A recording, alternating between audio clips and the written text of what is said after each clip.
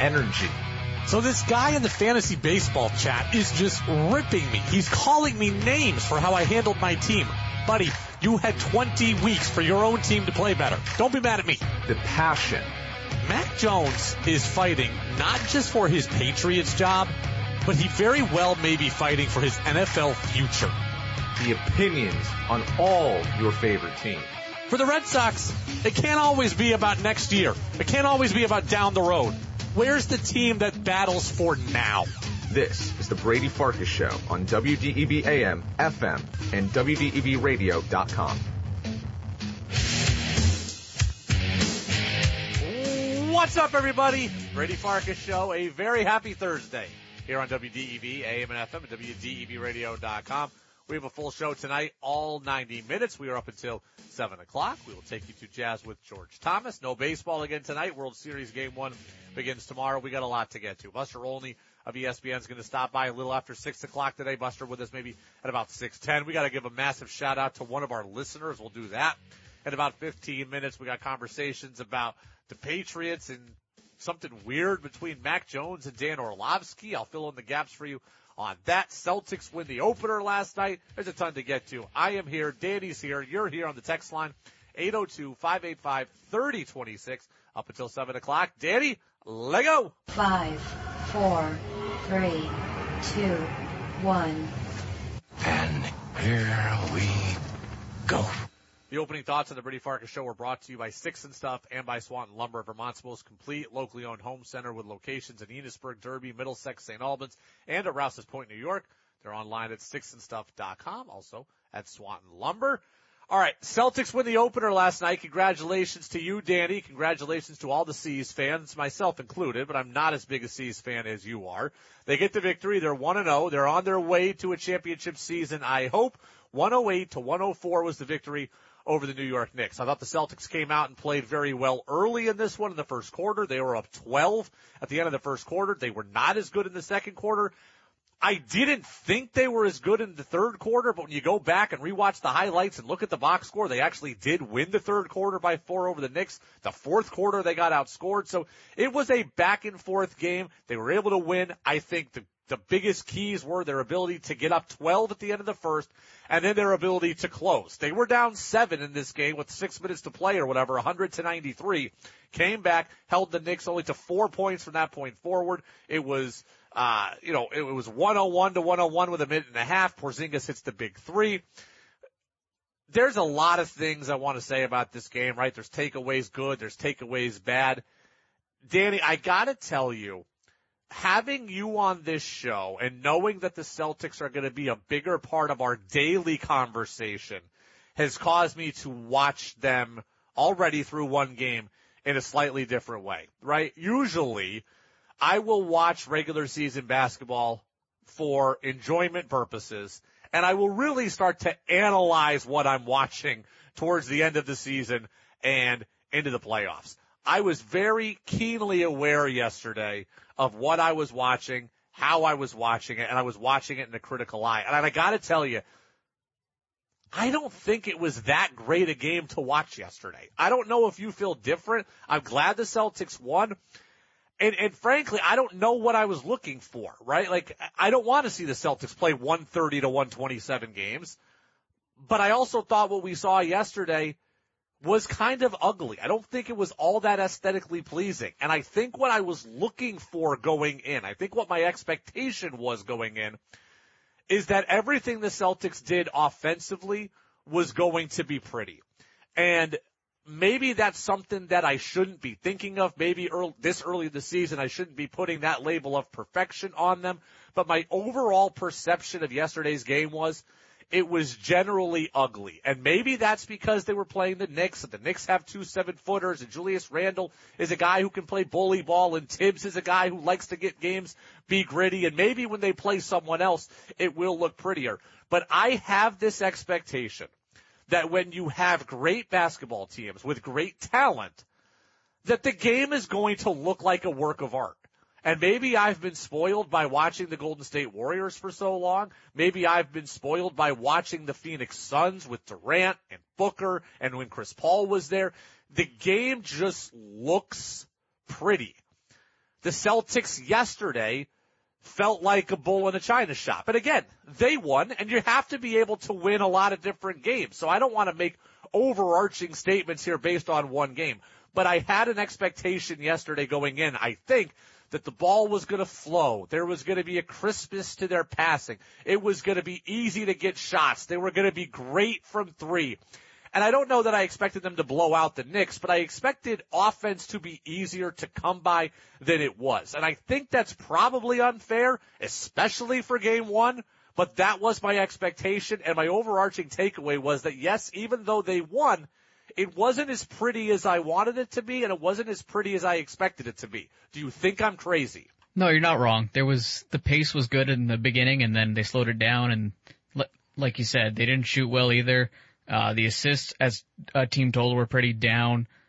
Good defense, but overall, yeah, a lot of shots not made. That makes the game look much worse. I mean, I watched, and I'm a little biased on this, right? Like, I watched the Sacramento Kings. I've told this story before. My brother was teammates with Kevin Huerter in high school. Kevin Huerter's a starting guard for the Sacramento Kings. My brother played with him for 3 years. His family actually lives right down the street from my parents' house. Like, we're talking like, you can walk there in 4 minutes. So, like, I know Kevin Huerter at least well enough to root for the Kings, and my brother and him are pretty tight growing up. So I have a second team that I watch a lot of games of in the NBA.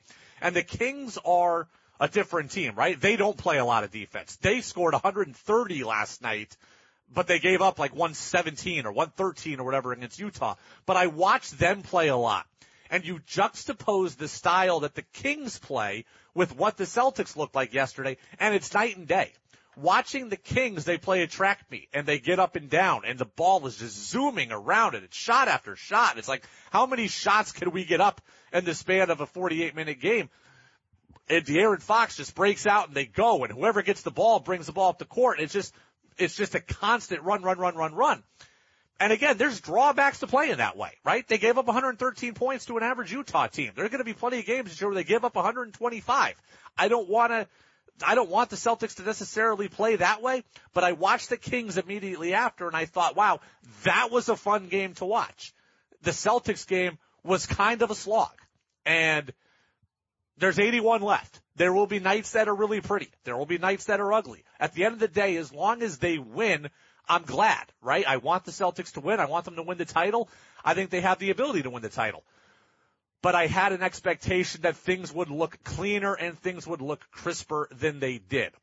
Danny, there were a lot of good things that happened, right? There were some things that left something to be desired, but there were a lot of good things that happened. I think, to me, clearly, the number one good thing that happened was Kristaps Porzingis. I mean, I think if you're coming out of that game not impressed by Porzingis, then you're doing it wrong.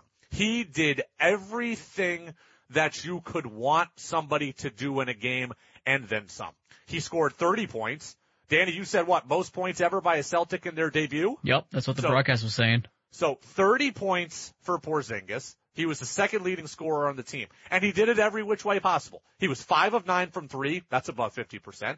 He was 8 of 15 from the floor overall. That's above 50%. We talked about yesterday about wanting to see balance. Well, he was as many, almost as many twos as threes. He shot, I saw him on the pick and roll. We saw him on the alley-oop in the first quarter. We saw him hit the big three late to take it to 104 to 101. He got to the line where he was 9 of 10. How many times did we see the Celtics last year settle for jump shots and not get to the line? Well, they get there 26 times yesterday, and Porzingis gets there 10. He's the leading free throw shooter on the team yesterday. That's outstanding. So he did everything you could want to do. And, oh, by the way, he had 4 blocks defensively. And when he wasn't blocking a shot, Danny, he was altering shots. I mean, how many times did somebody get to the lane and have to kick when they didn't want to? How many times did somebody get to the lane and no, Porzingis didn't block the shot, but they had to alter their shot and it became uncomfortable and it became a miss and a rebound the other way for the Celtics. So 4 blocks. He only had 1 turnover. He had 30 points. He was plus 13. The team was -2 when Porzingis wasn't on the floor. So clearly he was the driving force behind yesterday's victory. He did everything you could have wanted to do well. He did well yesterday. And I mean, I don't know how you come away from that game not thinking that this guy is going to make a huge difference for this team. Yes, there will be days where it's Jaylen Brown's day to go off, or Drew Holiday's day to go off, or, Porzingis will have a game where he scores 9 points this year. But the skill set and versatility that he has, we saw him hit from 4 and 5 feet behind the line. We saw him hit shots late in the game. We saw him hit shots early in the game. We saw him get to the bucket. He did everything you could want yesterday, except he had 0 assists. That was a negative, right?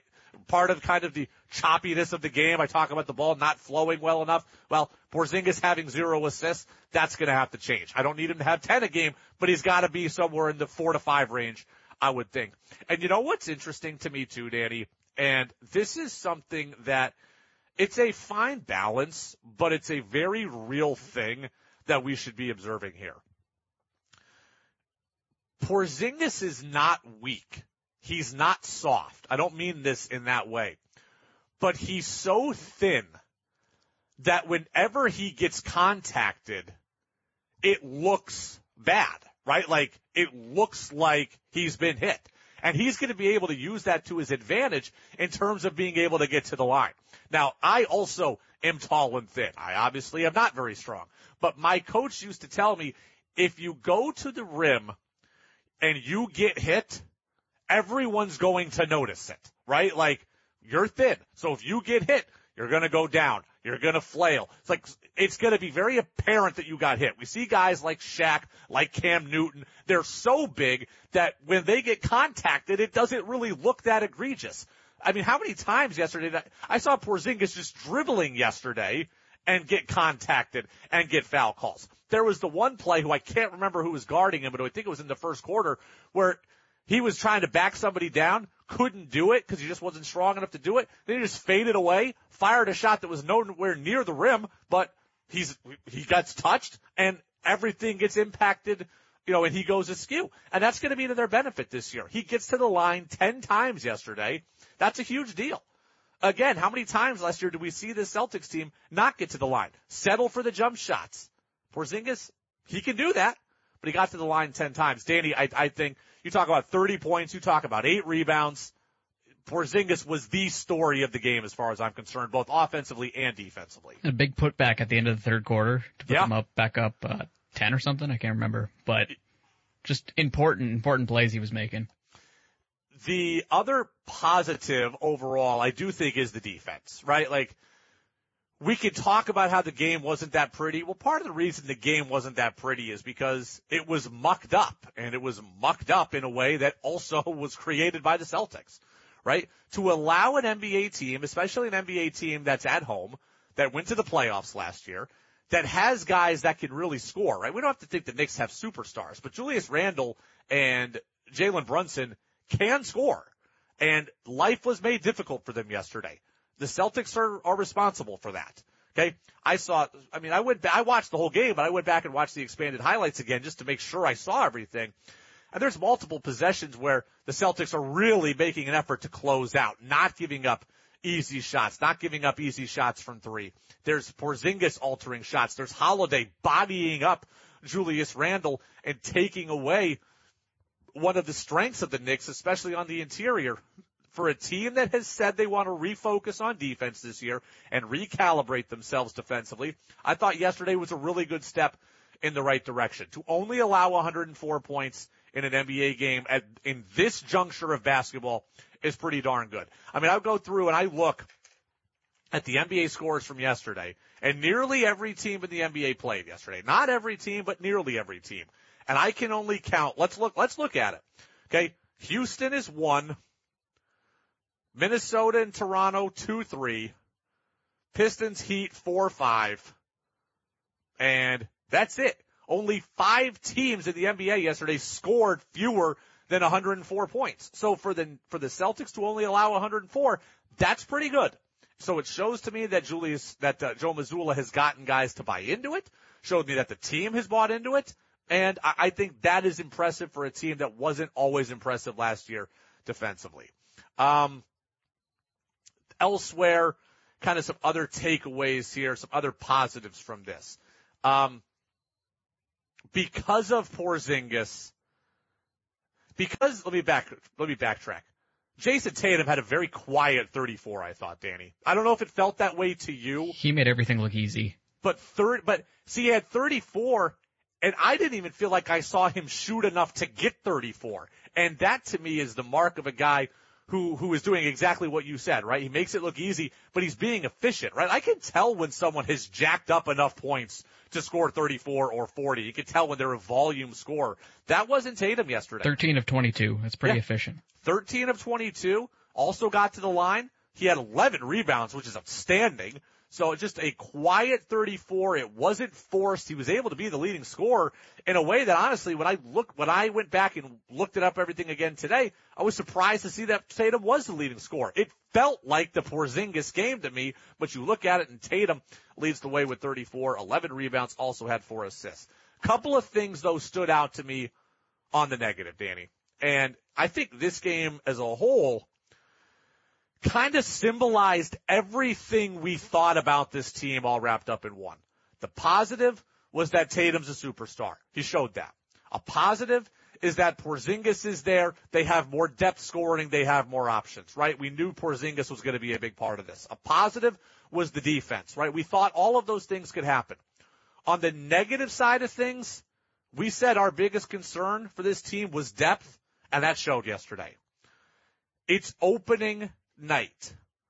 The Celtics played every one of their starters 32 minutes or more. Porzingis did not sit in the entirety of the first quarter. Doc Rivers on the national broadcast on ESPN said, I don't think I've ever seen him do that before. That is not sustainable. I'm not really a load management guy. I believe if you're healthy, you should play. I want you to be healthy. I want you to play. But it's opening night. We've got 81 of these things left, and we have to see every starter for 32 minutes or more. We talked about where the bench scoring would come from. There wasn't really any, okay? You had 12 bench points yesterday. In an NBA game where 108 points were scored, you only had 12 off the bench. 7 from Horford. 8 from Horford and 4 from Pritchard. That was your bench scoring. You only played 9 guys. And really, Horford's the only bench guy that really truly played substantial minutes. Hauser, 14 minutes, 0 points. Cornette, 8 minutes, 0 points, only 1 shot attempt. Pritchard, the guy we heard about all preseason, 11 minutes, 1 for 4 from the floor, 0 for 3 from 3, only 4 points total, -8 there. Every bench guy was in the minuses except for Hauser on the plus minus. You've got to find answers on the bench. These guys can't do what they did yesterday every single night, right? You are going to need to sit a guy. A guy is going to get injured. A guy is going to get in foul trouble. You have to have answers off the bench, and the Celtics really didn't have that yesterday, and that was something that concerned us. I mean, I'm looking at 1, 2, 3, 4, 5, 6 different did not play yesterday. I don't know that I need to see 14 guys play, but in the early part of the season when you're trying to ease guys in and trying to figure things out and trying to set up rotations, I kind of thought we'd see some mixing and matching. We really didn't have that. Maybe we will as we move forward here in the first 3 weeks of the season. But, Danny, depth was one of our biggest concerns, and I don't feel any better about it than I did yesterday. Yeah, I'd like to see them have like a top 12, preferably. They played what, like? They played 9 guys total. Yeah, not good enough. Okay, they played 9 guys total, and there'll be games where Cornette's the DMP, and it'll be a smaller guy that gets those minutes, but they need to spread out the minutes a little bit better than that. And we're spoiled based on last year, right? Malcolm Brogdon was the 6th man of the year. Say what you want about him in the playoffs. He got hurt, and did he want to be here in this season or whatever? I know it ended badly with Brogdon. He was the 6th man of the year. I'm used to having a bench guy that can do the job, if not 3 or 4 bench guys that can do the job. And the Celtics didn't have that yesterday. Our other concern was, Danny, see if you can find the Keith Smith cut from a couple weeks ago we had about rebounding. I'll give you a minute to find it here. If you can't, no big deal. But we talked about the front court being an issue, rebounding being an issue. That was the case yesterday, too. I look at the rebounding numbers, and the Knicks are a good rebounding team. The Celtics got out-rebounded for the game. They also allowed the Knicks 17 offensive rebounds. The Celtics only got 7 offensive rebounds. So the Knicks were plus 10 in offensive rebounds. So that's 10 extra potential shots that you could get. That's 20 or 30 extra points that the Knicks could have gotten. That's multiple extra fouls that could have been picked up by the Celtics. You've got to be able to box out and corral the rebound. And if they could corral the rebounds easier, maybe they get out in transition and the game looks fun, free, and easy like I wanted it to look. But when you're getting out offensive rebounded by 10, that is a problem. Danny, do we have the Keith Smith cut? We do.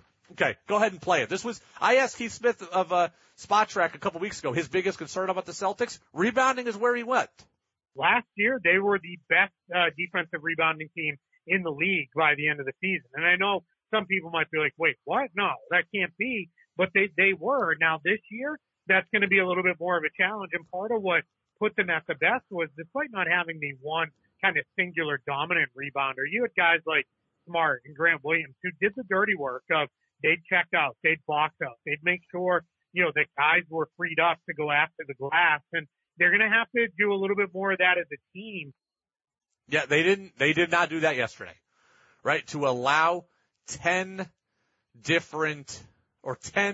more offensive rebounds to me is a problem. Other things, Danny, kind of small. Well, I think they're big, but there are other small footnotes in this game. 18 assists on 37 buckets. I don't know that that's awful, but again, the ball was it wasn't flowing like I wanted. I'd like to see at least 50% of your buckets getting scored off an assist. I thought Jaylen Brown at times yesterday looked lost. And maybe this is part of the whole sacrificing thing, that he's okay only having 11 points because it was Porzingis' night. I don't know. But I do think Jaylen Brown looked passive. Again, the dribbling with his left hand was an issue. He lost the ball a handful of times. Didn't necessarily turn it over all the time, but kind of took him out of the flow of what he was trying to do. He was only 4 of 11 from the floor. He was 0 of 4 from 3. He only took 4 free throws. Again, it can be other guys' nights. Jaylen Brown doesn't need to score 30 every night. But I just felt like you need kind of a big 3 on any given night. And last night the Celtics had a big 2, and Jaylen Brown wasn't in that big 2. But 5 assists, 6 rebounds, though. So he did contribute a little bit in other ways. That is good. You are right about that. But, when you get paid $300 million, I am expecting it to look a little easier offensively. Agreed. Yeah. Foul trouble, too. But, yeah, that's on him as well. Yeah, maybe that's unfair of me. I don't want to be that guy who just says, oh, look at your contract, you have to do this. But look at your contract. Like, you've got to be able to, I expect you to. Jalen would agree with you, too. And it's interesting, Dan. I was listening to Colin Cowherd earlier today on my way in, and he was talking about Porzingis. He was talking about the Celtics. And I hadn't really thought too hard about this. He thinks the Celtics are the East Coast Nuggets. And I'd like to be the East Coast Nuggets because the Nuggets very well might be the number 1 seed in the Western Conference. They are the defending NBA champions. And they do have a lot of similar elements, do they not? Right? Like, I think about the Nuggets, and this was the point Colin was making. They have a big 4 where on any given night, any of the 4 can beat you. The Celtics theoretically have that too, right? They have their star, Jokic and Tatum. They have their secondary player, Brown and Jamal Murray. And then they have a third guy, whether it's, Caldwell Pope for Denver and Porzingis, or Aaron Gordon and Porzingis, or Aaron Gordon and Drew Holiday. There's 4 guys there at any time that can take over a quarter, can take over a half, can take over a game. And there's just that kind of balance and that kind of depth, at least in your top scoring unit, at least in your starting unit, that is really beneficial. So yes, I think that's a valid comparison, and it's something I obviously hope to see play out that way, given how good the Nuggets are and how good the Nuggets were. But Nuggets run a lot more offense through Jokic, though. They do run a lot more offense through Jokic. I think that's fair. And as a lead decision maker, that's not something Porzingis is probably going to be. No, and it's interesting too you say that, because it's part of the reason why I think the Nuggets offense looks pretty as opposed to choppy. Like you know where the ball is going, right? And you know where it's being played off of. Jokic gets the ball at the high post, and then he just goes to work and makes his decision. And from that point, it's easy basketball. If it's one-on-one, Jokic goes to the hoop, looks good. If he gets doubled, he kicks out to an open shooter. If he gets doubled, kicks out to an open shooter, and now that guy gets closed out hard on, well, then they just whip it around to someone else, and then now you've got a defense that's scrambling, and the offense just looks good. But that's why he's the MVP. That is why he's a 2-time MVP. You're right, the Celtics don't necessarily have that. The Celtics have, it's hard for me to say it's isolation ball. It is, because it's not, but I think isolation ball, I think of Trae Young. The Celtics don't have that, right? The ball doesn't just stick in somebody's hands. But I watch the Celtics, you bring it up slow, you let somebody have the ball for 5 or 6 seconds. Now the shot clock's at 16, and now you're whipping one pass, and that guy's got it for 4 or 5 seconds, and then somebody just goes to work with 6 seconds on the shot clock. The ball does not flow like it does for other teams. Again, opening night, I don't want to be too reactionary to it. They will get better. They will have more team chemistry. They will have more nights where they score better. They will have nights where there's 3 guys over 20 plus. And I think at the end of the year, the Celtics are going to be a team that can win 55, 60 games. Right? I don't know if they will. Should be 60. They had 57, 55 last year. I think the over-under I saw, I think, is 54.5 this year. I'll take the over.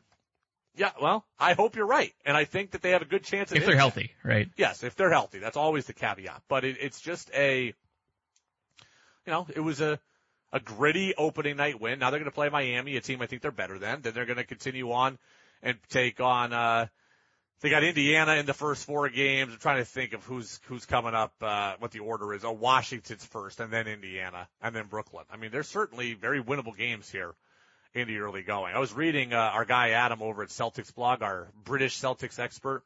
He also pointed out, and I hadn't realized this when I was watching it in real time, 42 points in the paint for the Celtics yesterday. And that's really good because you look at it, New York has 2 7-footers, right? Like Mitchell Robinson and Isaiah Hartenstein. There's 2 7-footers there. So if you're able to, and Randall is a tough guy to get in on given how thick he is. If you get 42 points in the paint on a team with 2 7-footers, what are you going to be able to do on a team that's a lot smaller? We'll have to see. We'll see if the Celtics can take advantage of that. But yesterday did kind of portend well for that. All right. Texters in 802-585-3026. Kyle over in South Burlington's complaining about the offense since it's all on Missoula. I don't know about that, right? Like the players make things in the NBA. I don't know that this is on Missoula. We'll have to just see, right? They are going to get more chemistry as we go. They are going to get more chemistry as we go. They are going to get better as we go. I expect there will be days where, Danny, you were watching the NBC Sports Boston broadcast, I know, but I was watching the national broadcast, and they were really praising Drew Holiday. Doc Rivers was saying, Holiday doesn't shoot a lot, but he always shoots the right shot. I thought that was an interesting way of looking at it, an interesting way of thinking about it. And I also have to remember that Holiday scored 18 points a game last year. He did that in Milwaukee when Chris Middleton was hurt, right? So he had to become the number 2 last year in Milwaukee. He doesn't have to be the number 2 here. Maybe we will see him more in the 9 to 12 points a game stats this year. I don't know that we'll see him at 15, 16 because I had kind of forgotten about how Middleton was out a lot of the year last year. He's suited, though, to be a playmaker. And if he's at 9 to 10 and he's a 4th scorer on the team, I think that's perfectly fine. But I kind of had my mind on him getting 15, 16 a game. Looks like it's probably going to be a little less than that as long as everybody stays healthy. I think we just went through 30 minutes with no commercial break here on the Celtics. So we got to step aside. We got to get to our CBS News update. We got to get some words in from some sponsors as well. I also have to admit an egregious mistake on my behalf, and I have to give a huge shout-out to one of our listeners. A huge, massive shout-out to one of our listeners. I'll tell you both of those things, and we'll get to Buster Olney of ESPN. He's going to be with us on the other side of the CBS News update. Buster on Craig Breslow. Red Sox make their hire. Their new president of baseball operations, the former left-handed pitcher Craig Breslow. What do we think of it? What are the concerns by it? What do we need to know? Buster Olney, ESPN MLB Insider, with us next after CBS News. And, again, a huge shout-out to one of our listeners. You know who you are. We're giving you your praise anyways on DEV. Welcome back in, Brady Farkas Show, WDEV, AM and FM, WDEVradio.com. Buster Olney of ESPN going to stop by in about 5 minutes, talk Red Sox. Craig Breslow hired as the president of baseball operations. We'll talk with Buster about some of the strengths of that hire, some of the questions about that hire as well. I can't wait to see what Buster has to say. I want to give a huge shout out to one of our listeners, one of our longest standing listeners, one of our most active texters. That's our guy, Peter in Williston, and I hope Peter is listening right now. Peter sent a cake, like a high quality cake, to the station today to celebrate the Brady Farkas Show's 3rd birthday. Shout out to Peter, the real MVP. Peter, I thank you. Danny thanks you. Corm thanks you. Kaya thanks you. Everybody thanks you.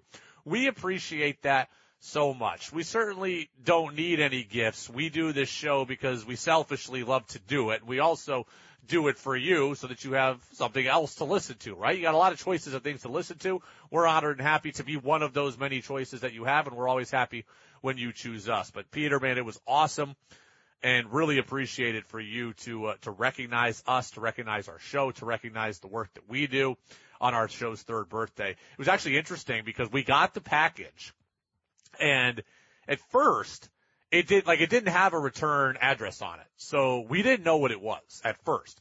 We opened it up, and Corm was down there and Danny was down there, and we opened it up and we saw that it was a cake, right? It said that it was some kind of pastry. Like it said that it came delivered in dry ice. So like we knew it was food, and then it said it was a pastry or some kind of pastry. So then we open it up and it's very clearly cake, and very clearly high quality cake. And I thought it was a gift for my birthday. Like my birthday was on Tuesday, so I thought somebody had sent a gift for my birthday. And we weren't sure who it was, right? We're like looking around, couldn't see the return address. It wasn't on the package because the package was dry ice. We're like, what is going on here? And I'm like, well, one of our listeners probably just heard it was my birthday and sent it. I'm like, man, that's awesome. And then we open it up further, and there's a little card in there, and it says, happy 3rd birthday to the Brady Farkas Show from Peter in Williston. And man, Peter, that made our day because, number one, no one's ever given us a cake before.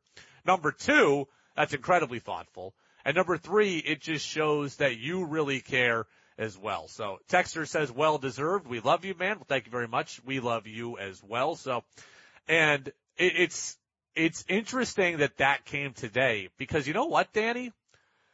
Today is our exact 3rd birthday of the Brady Farkas Show. I'll be honest with you. I thought it was yesterday. We missed it? I talked about, on Tuesday, on my birthday, we went through and we read the first ever, synopsis of the first ever Brady Farkas Show podcast.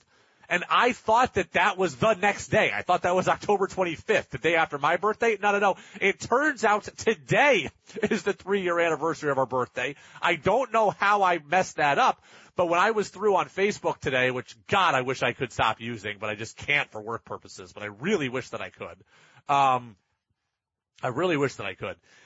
I saw, a bunch of memories, today is the day, right? 3 years ago I had written, today's the day. The new Brady Farkas Show starts tonight. We're on DEV. Here's when we're on, and here's who our guest is. And I went back and I thought about it. I'm like, yeah, I guess October 26th was our first show. And the reason, so here's what I thought. So I remember that our first show was the Monday after the Patriots got beat by the 49ers, right? Cam got benched, Stidham came in, Patriots got absolutely killed. So that was the Monday after that was our first show. I was positive that Sunday of the game was my birthday. I was positive that my birthday, October 24th, was a Sunday. And that I was watching Patriots football on my birthday, and then the next day was Monday, October 25th. Turns out that was not the case, right? Turns out that was not the case. My birthday was clearly on Saturday. The 25th was clearly Sunday. The 26th was clearly Monday. And there you go. But the show began 3 years ago today. And I think we've grown a lot. I think we've come a long way. We've added the text line. We've had Danny. We've had intern Jack, who was here. We had intern Colin for a while. We've had people come and go. The guest list has changed. We've added Buster. We've added TC. We've had Freddie from the start. I want to give a huge shout out to Freddie Coleman, who's been with us every Wednesday that we were available for 3 years. Every single Wednesday. He's never missed one for his thing, right? There's been days where I couldn't do it or we weren't on the air because of a Red Sox game or whatever, but Freddie has always been available. Bob Sosi, our friend, has been with us. We've added Phil Perry. Like, the show to me has grown so much, and I am pumped for everybody who has been with us for the entirety of these 3 years. And Peter and Williston, shout out to you. Only one way to celebrate this. Happy birthday! There you go. That's our guy Arnie there. Arnie's been on the show a handful of times as well, so good stuff. Thank you very much to Peter and Williston. Texter says, was the cake for Kaya? It was her birthday yesterday. No, it was addressed to the Brady Farkas show once we found the card, and it came from Peter and Williston. Is she allowed to have a piece, though? Everybody can have a piece. I can't eat all this cake. Kaya. I can't eat all this cake. Danny and I can't eat all this cake. So I think what we need to do is we need to have maybe we take some of the cake over to the crew at the Legion tonight, right? Thursday night dinner over at the Legion. Everybody's hanging out there right now. Maybe we bring it over there and share some of the cake with them, with our guy Steve and our guy Rick over there, all the friends of the show who were hanging out at the Legion here in Waterbury. Glenn says, what kind of cake was it?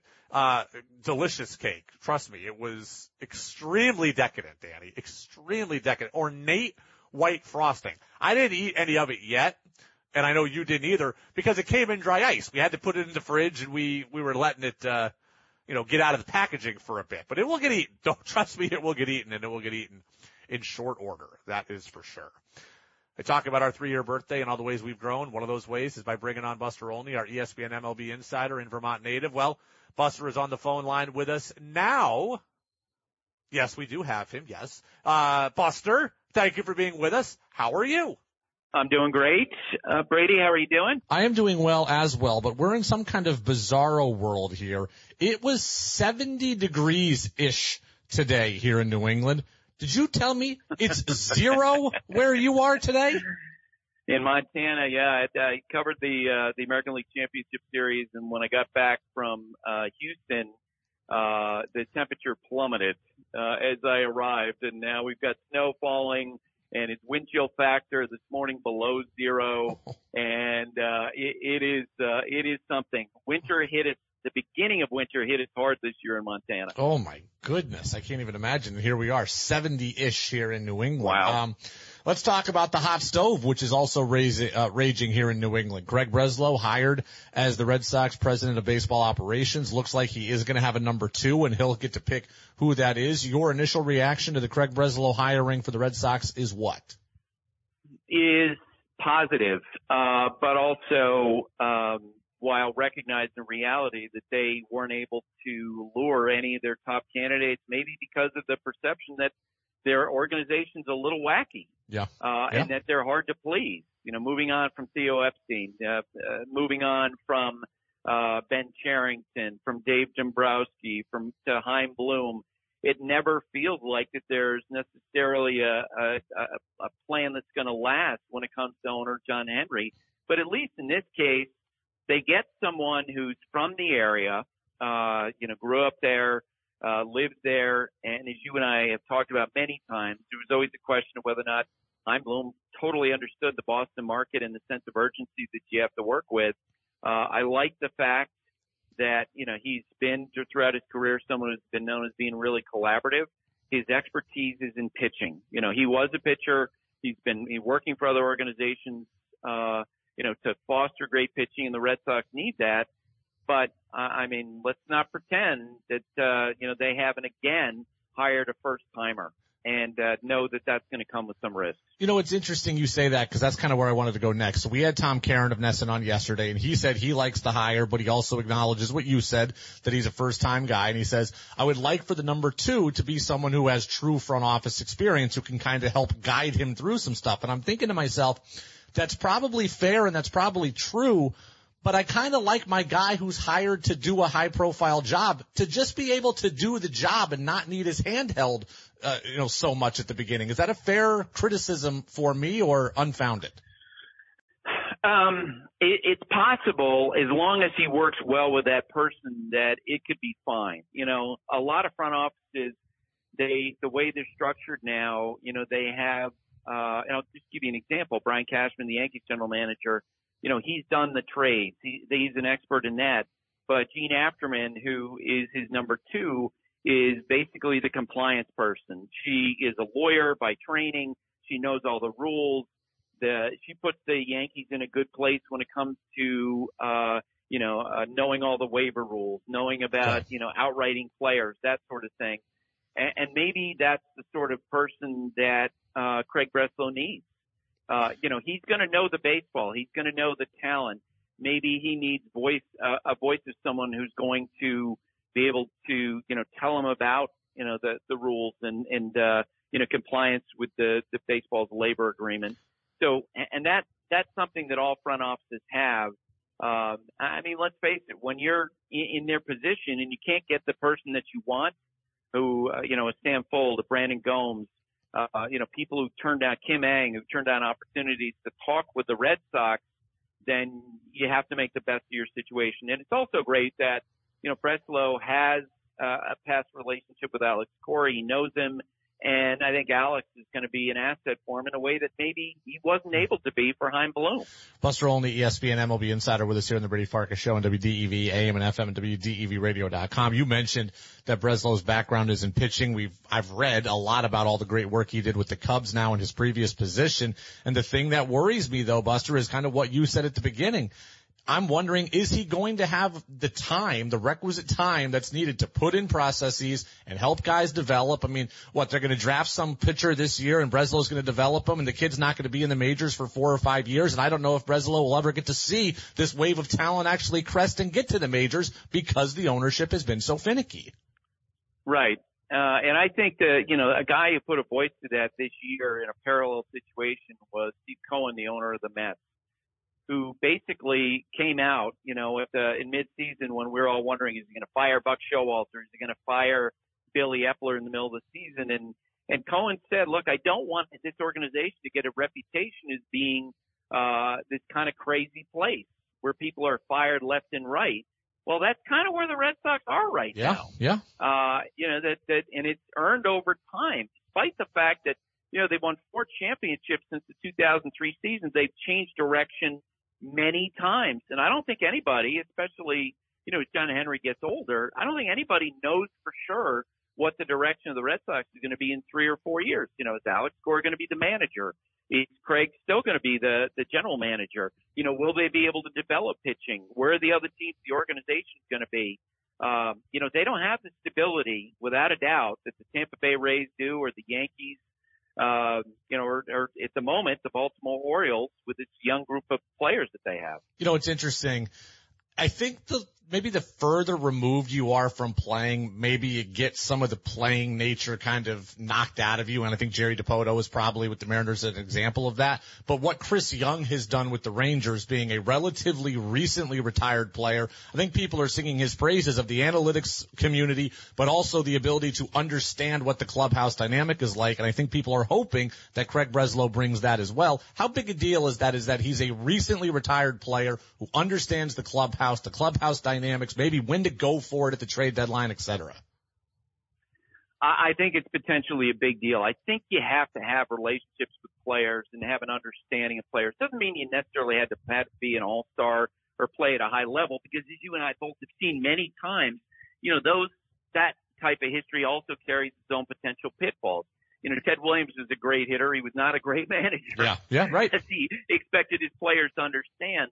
But I do think that, for example, and I'm just pulling some things that we saw with the Red Sox under Chaim Bloom, I don't think a former player would have allowed a situation where Xander Bogaerts got offered a 1-year extension. Mm-hmm. Because I think Craig Breslow would have understood, look, if you do this to him, you're going to offend him. And if you offend him, you're going to potentially piss off everybody else in that clubhouse. When you treat the best player that way, that was one of many mistakes that they made when it came to player relations. When, Christian Vasquez was traded, someone who had 15 years in the organization, there was nobody there to tell him. He's, speaking with reporters down in Houston. I think those are things that Breslow is going to have a better feel for, a greatest awareness of. I think it's part of the reason why Chris Young has been successful with the Rangers, because he understands how players feel when they're playing well and when they're playing poorly and how they're communicated with. Buster, I want to get to the World Series here in a second, but one question on our Red Sox rival. I read the report yesterday that the Yankees have had exploratory conversations with the Padres around Juan Soto. We know nothing can happen, until after the World Series ends here, but do you see the Yankees as a match for Soto, or is this just due diligence on their part? No, I think they absolutely could be a match. Maybe the biggest mistake I feel like the Yankees front office made in recent years is the fact that they allowed the team to become so right-handed. And it's kind of fun as a baseball fan to think about the damage that Soto could do in Yankee Stadium. Now, we'll tell you that, because, and you remember when Soto was traded to the Padres, he really played poorly for 2 months. Yes. And this year, over the course of the year, he got better gradually. And because of all that, there now is this perception around Soto that he is someone who might have a period of adjustment. And in New York, a period of adjustment may not be there because, as you know, if you're a star coming in from the outside and you don't play well right off the bat, you're going to get booed, which is only going to complicate, that adjustment. We've seen it with Jason Giambi. We saw it with Alex Rodriguez. We saw it with Joey Gallo, who never recovered. I would say this, the Padres potentially are a motivated seller in terms of dealing Soto because reportedly they're going to take their payroll down to close to $200 million, which means a lot of really hard decisions, and at the top of that list would be trading Soto. Buster, what's a better scenario for baseball? All the teams that are still in it until the last week of the season like we had this year, but with that comes the risk of an 84-win Diamondbacks team getting to the World Series, or less playoff teams, everything wrapped up by Labor Day, but a better or, quote, more worthy champion. What's the better situation for baseball? I think for a sport where you're playing 162 games, you have to give, and does not have a salary, I think to give small market teams hope. Because if you don't have that, if we were to go back to the way it was in 1968, before that, you had one National League champion and one American League champion. Most of the time, the vast majority of the time, it would be teams with the biggest payroll. The other day, after the Astros were knocked out, I was in the Astros clubhouse and Justin Verlander was talking about how different the sport is, than other major sports. And he talked about how in the NBA and the NFL, it does feel like that the best talent rises to the top.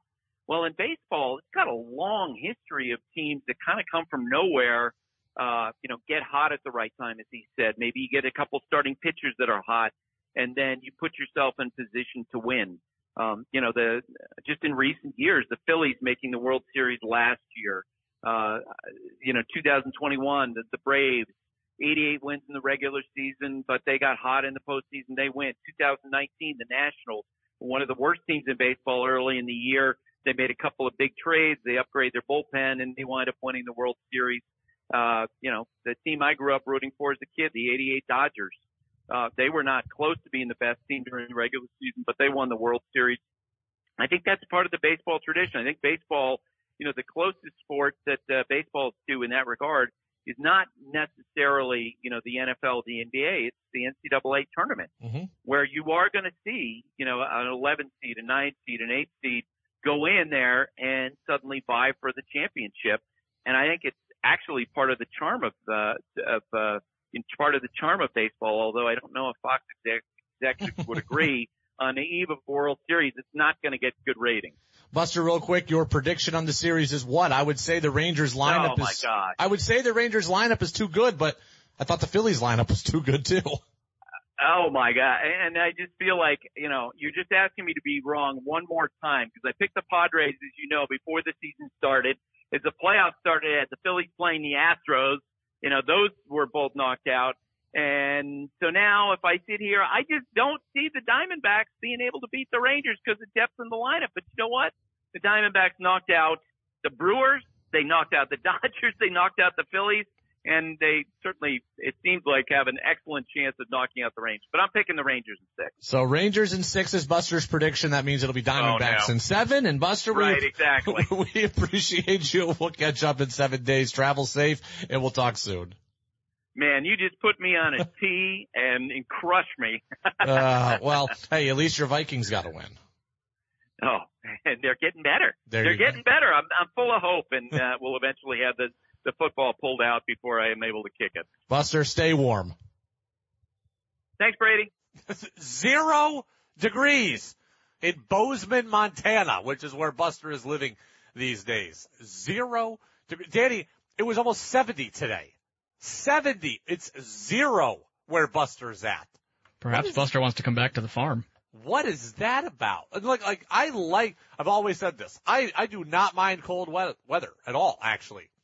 I just like the seasons to be the seasons. That's it. I like the seasons to be the seasons.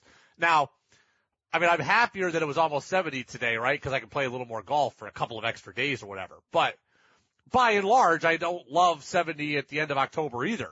But I just want, and I know the climate change people that know way more than me and all that will come out and talk about why this happens. But I just miss how it was when I was a kid, right? Spring was 50 and summer was 80 or 85 and fall was 50 again and winter is 20. I'm fine with the temperatures. I'm fine with 95 as long as it's in the middle of July. I don't need 95 in May. I don't need 95 in October. I'm fine with 0 as long as it's in the middle of January and not in the middle of October or in the middle of March or middle of April. I just want the seasons to be the seasons, but I have no problem with cold weather. But 0 on October 26th is a little too early for me. Everyone wants to know about our cake. It is a marshmallow cookie dough cake. That's what kind of cake it is. Absolutely phenomenal. Absolutely phenomenal. The crew at the Legion just messaged us, Danny, and said, that cake sounds pretty good. Yeah, it does sound pretty good. And maybe if you're lucky and play your cards right, we'll bring it over. But we do have our Thursday night dinner, by the way, today with the Legion crew. So, Danny, I know we're eating chicken Alfredo today. So maybe we'll bring the Legion crew some cake. Tammy and everyone over there at the Legion right across the street from us. A lot of good stuff from Buster. A lot of good stuff to digest there on Craig Breslow. Things about the Red Sox and their hiring practices, etc. Danny's cutting up or will be cutting up some of the Breslow stuff. So let me just kind of talk about the playoff thing for a minute, right? This is something that everybody's up in arms about. This is the trade-off. Okay? This is the trade-off. We all and I was never a let everybody in the playoffs guy, right? I don't enjoy the NHL playoffs, and I don't enjoy the first round of the NBA playoffs either, because it just feels like, and I know Miami did it last year, but it just feels like everybody gets in your leagues, gets in your playoffs, and the regular season is cheapened, right? So I'm not a huge fan of half your league getting in the playoffs. Baseball has been moving in that direction, and I haven't loved it. That said, I do love, a couple of years into this setup, I do love that so much is undecided in the last weeks of the season, right? As a Mariners fan, I came down to game 161 the last 3 years, right? 2 years the Mariners didn't make it. 1 year they did. But the season was relevant for me every day of the season practically. Every day of the season practically, the season was relevant. I enjoyed that. Why is that possible? Extra wild card team, right? Your team not being buried on July 4th is a good thing. It's a good thing for baseball. It's a good thing for the teams, and it's a good thing for you, the fans, to know that you can pull yourself up and to know that your season is not over on Memorial Day. But when you have that, the trade-off is that you can see a team that barely snuck in get on a run and get hot, like the Diamondbacks have. So would I prefer that the Atlanta Braves were in the World Series instead of the Diamondbacks? Yes, they had a historically good regular season with a historically good player in Ronald Acuna Jr. Would I prefer the Dodgers were in it? Sure. Would I have liked to see the 101-win Orioles in it? Sure, I would. But the trade-off for having an exciting regular season all the way through is that your playoffs can have some wacky things. And we don't usually see that in the NFL, right? The top seeds oftentimes get to the Super Bowl. In the NBA, we did see it last year with the 8th seed Miami getting to the finals, but by and large, your top 2 seeds are getting to the NBA finals. The NHL has always been wacky, right? We've seen 8 seeds win the Stanley Cup before. So the NHL is more akin to what we're seeing right now in baseball. It just is what it is, right? And Buster's right about the NCAA tournament. You're going to see an 11th seed in there once in a while, right? A lot of times you'll see Duke or Kentucky or North Carolina or whoever's on the top line, but sometimes you'll see a George Mason or a Wichita State or a VCU or whoever, right? Or a St. Peter's getting to the Elite Eight. It's what happens. It's why we love sports. Underdogs can be fun. I don't love the 84 win Diamondbacks in, but that's the trade-off. For having an exciting regular season all the way through, this is the trade-off. If you want to only allow division winners in or only allow division winners in one wild card in like we used to, only allow 4 teams in the playoffs, you know what? The playoffs wouldn't be cheapened.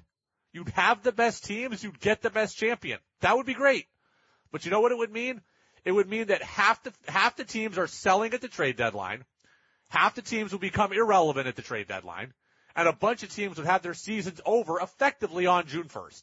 Certainly by July 1st.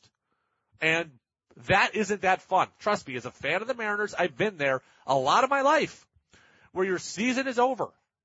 And it's over early. And you're just waiting for football to come. I do prefer what we have now where you have more fun for longer as a fan.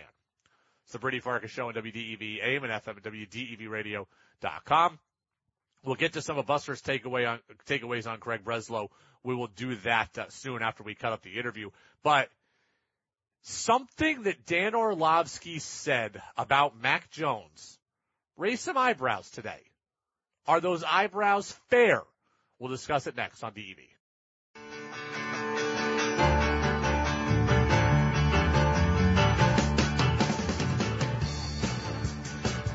Welcome back in, Brady Farkas Show right here on WDEV, AM and FM at WDEVradio.com. Dan Orlovsky of ESPN, really universally liked analyst, raised some eyebrows today. Well, yesterday, I guess. So, Danny, he was on WEEI in Boston with the Jones and Mago show, and he said this. Danny, I want you to play Dan Orlovsky number 1, and I want you to tell me if you can figure out kind of where the thing that raised eyebrows was. I still don't like Mac's feet.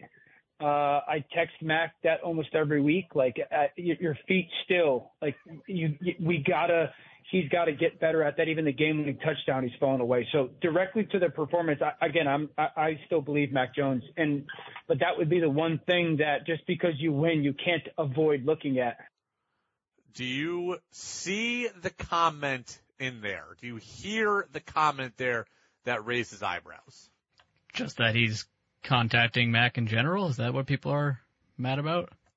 That's what Jones and Mago was rankled by, that he found it interesting that Dan Orlovsky, who is an NFL insider, an NFL analyst, is texting Mac Jones about his play.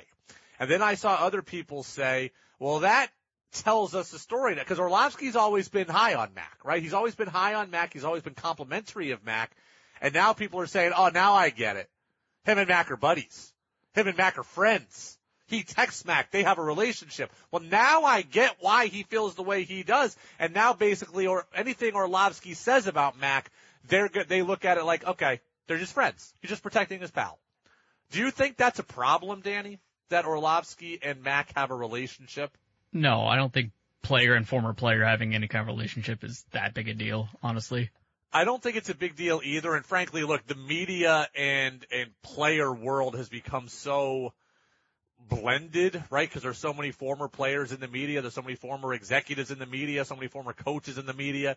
Guys are going to have relationships, right? That's just the way it is. Guys are going to have relationships. Guys are going to have sources. Guys are going to have insight. I do think, though, it would have been important to know that, like all along, that Mac had a relationship with Orlovsky, or vice versa.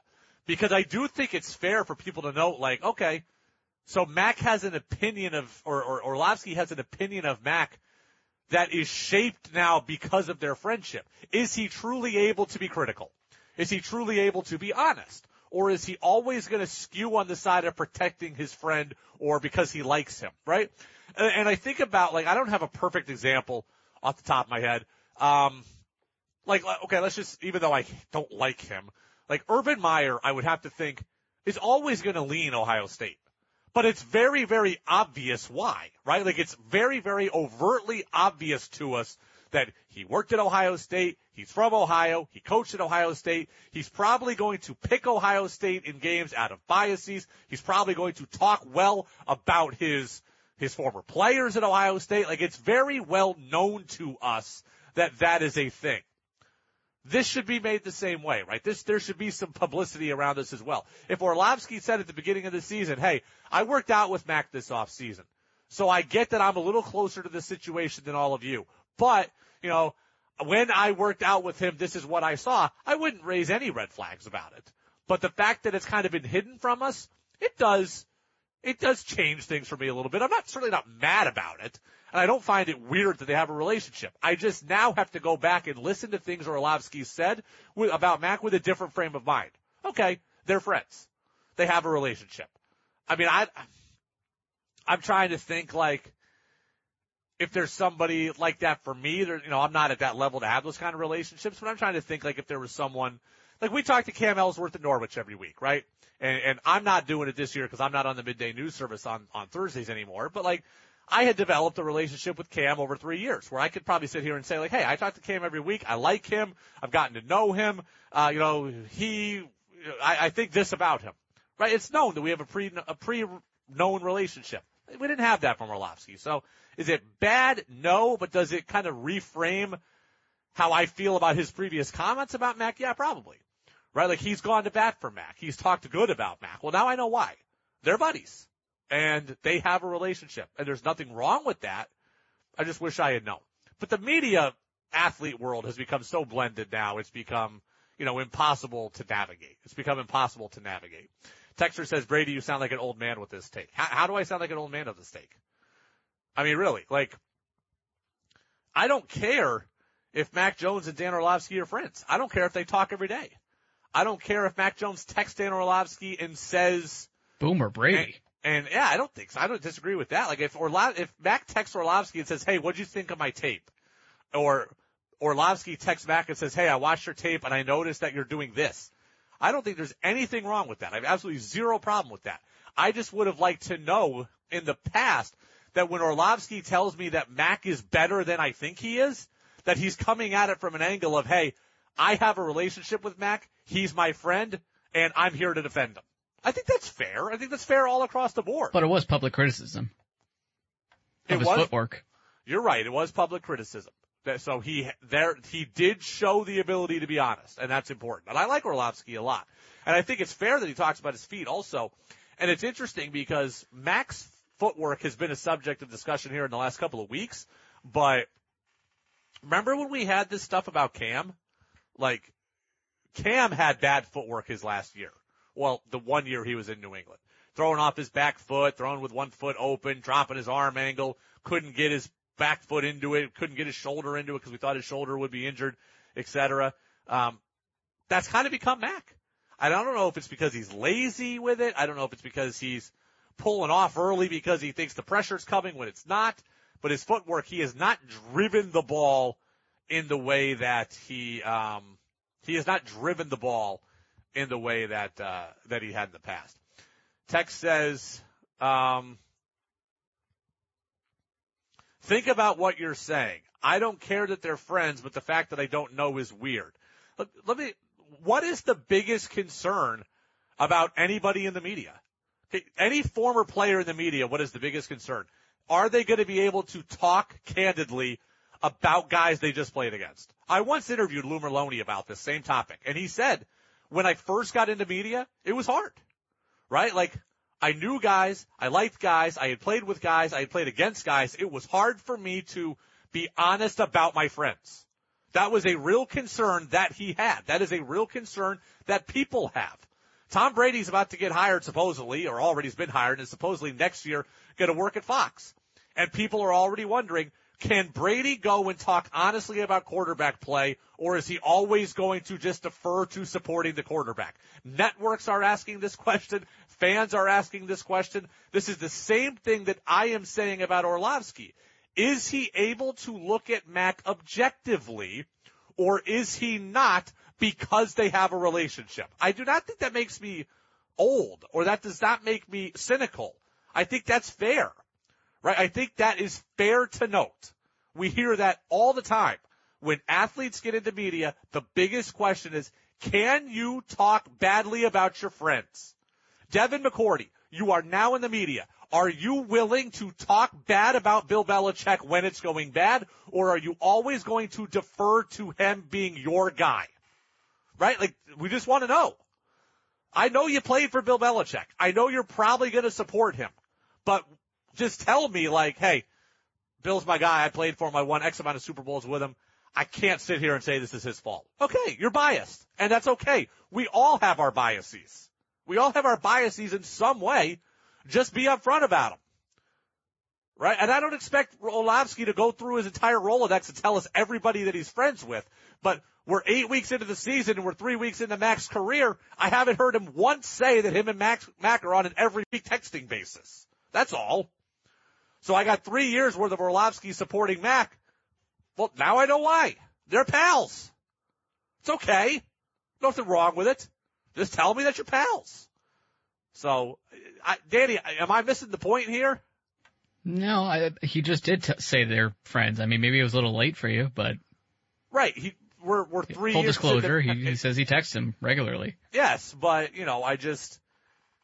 Like, when former players get into broadcasting, that is the first question, is it not? Can they honestly discuss the guys in the league? This is the same thing that I'm doing, right? This is not just me pulling out criticism. Text says, Rodney Harrison has been critical of Bill. He's in the media. That's great. So then Rodney Harrison is doing the job the way it's supposed to be done. That's fine. Like, question asked and answered. Text says, I missed the first 10 minutes of the show. Derek White was awesome last night. There you go. Okay. Derek White was good defensively. Well, he only had 9 points or so, Danny, but he had a really big 2. He's always impactful in other ways. Had a really big 2 in which he kind of gave an old man hesitation, up and under from in the post, turned into a big layup. It was a beautiful move by Derek White. We told you he was going to be more impactful. He was going to be impactful in that way that not Great block on Randall, too. You love his blocking ability. It's amazing. He's one of the top. He's the best blocker in the league for his size. That's a stat. That's not just opinion. He's long, too. For being as short, he's only 6'4" or whatever, but he's long. He's got long arms. His wingspan's 6'9". Yeah, there you go. So, all right, 802-585-3026. We'll come and wrap up the show. A little bit of what Buster had to say about the Red Sox hiring Craig Breslow. We'll get to that next on DEB. Welcome back in, Brady Farkas Show right here on WDEV AM and FM, WDEVradio.com. Danny, in that commercial break, I just got the 74th call from Oswego State University in the last 2 weeks trying to get me to donate money. When are you going to learn I'm on the air? I'm not answering between 4 and 7 like you want me to. It's not going to happen. And you know what? I've given money to Oswego a bunch since I graduated. I ain't doing it this time, so stop calling me. How about that? Stop calling me, please. Nice of you to give money in general. Huh? Nice of you to even give money at all. I love my college. I've given money. It's not a lot that they ask for. They always ask for it in honor of my graduating year. So they always ask for $20.12. It ain't the end of the world, but it also ain't going to save the entire school if I don't give it or if I do give it or whatever. I've given it $20.12 multiple times. I upped it to $25 one year. I upped it to $40 one year. I've done my part. Okay? I've done my part. You don't need my money yet this year. Stop calling me while I'm on the air. Good idea from Jack there. Did you see? No. What do you have to say? Someone give Oswego the text line number. Well, Danny, next time you can answer Oswego. You can give them the text line number, and they can they can send us a direct link to donate when we want to at our own convenience. Well, when I want to at my own convenience. What I'm going to do is I'm going to have Johnson State University or NVU Johnson or VSU Johnson or whatever they're calling themselves now, I'm going to have them call you during the show every day and annoy you like I'm getting annoyed. Oh, I'm not giving them money. Not yet. Well, that's true. You haven't been out long enough to be giving the money yet. You have to establish yourself first. Still paying off loans. Come on.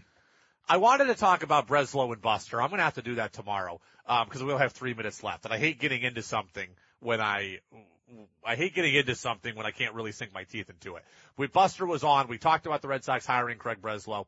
That interview is available shortly or will be available shortly on our podcast channel on Apple Podcasts, Spotify, and WDEVradio.com. Buster likes the hire is the long and short of it, but acknowledges he wasn't their top choice, right? Like he wasn't their top choice. So recognize that the Red Sox inability to steadily keep someone in this position impacted their ability to hire someone. Danny, there's a lot to watch tonight. No baseball tonight, but Thursday night football, Bills and Bucks. That one actually might be kind of good, so I'm going to watch some of that. NBA games tonight. We got the Sixers taking on Milwaukee. I'll be interested in seeing Giannis and company against Embiid. I don't think have we gotten a report on Harden yet whether he's going to play in this game. He showed up, but he's sitting out, isn't he? I'm sure he is, but he's holding out till he gets traded. I haven't seen that 1,000% officially, so want to watch some of the NBA. I'm also carving pumpkins tonight.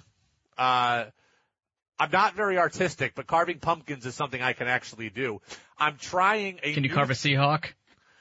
No, but I am trying something new. I'm going to try to etch the pumpkin this year. I've never etched a pumpkin before. Have you ever etched a pumpkin, Danny? No. Do you know what etching a pumpkin is? Different than carving? Not exactly. So carving is when it goes all the way through the pumpkin, right? Like there's actual holes in the pumpkin, like you could, put your fingers through or put in a utensil through or whatever, right? You've actually carved out the entirety of the pumpkin. Etching is when you basically just like scrape the top layer off the pumpkin. So it's not actually carved all the way through. You can do a lot more cool and intricate things when you etch a pumpkin, than when you actually carve it. Carving it is, they're both hard, but carving it, obviously, you're taking more out of the pumpkin, so you kind of have less space to work. You need more fine tools to etch, but you're basically just scraping off the top layer, and nothing is actually going through the pumpkin. We're going to need some pictures. If I could do it, you'll get pictures. Okay. You think you're going to ruin the first one, or? I have 3 pumpkins, and I have one little one, which is going to be my etching practice one. If I can't do it, then I'm just going to go back to the traditional carving. But I do plan on trying to etch the first one and seeing how I do. I don't know that I have the right tool. You need a wood carver, and I couldn't find one. I have kind of a wood scraper and like an X-Acto knife, a very fine X-Acto knife that allow you to kind of make some really thin lines and stuff. I don't know if it's going to work, but I'm going to try my best. So curious to see how this goes. I'm curious to see how it goes. I have carved a perfect Snoopy and a perfect Woodstock, though, in the last couple of years, so I don't know what Peanuts. Oh, you can definitely do a Seahawk now. I don't know about that. There's a lot of lines there, Danny. There's a lot of lines. We'll see what I can do. I'll tell you how it all went tomorrow. We'll talk with Phil Perry, Pats Insider at NBC Sports Boston. Jazz with George Thomas is coming up next on DEV.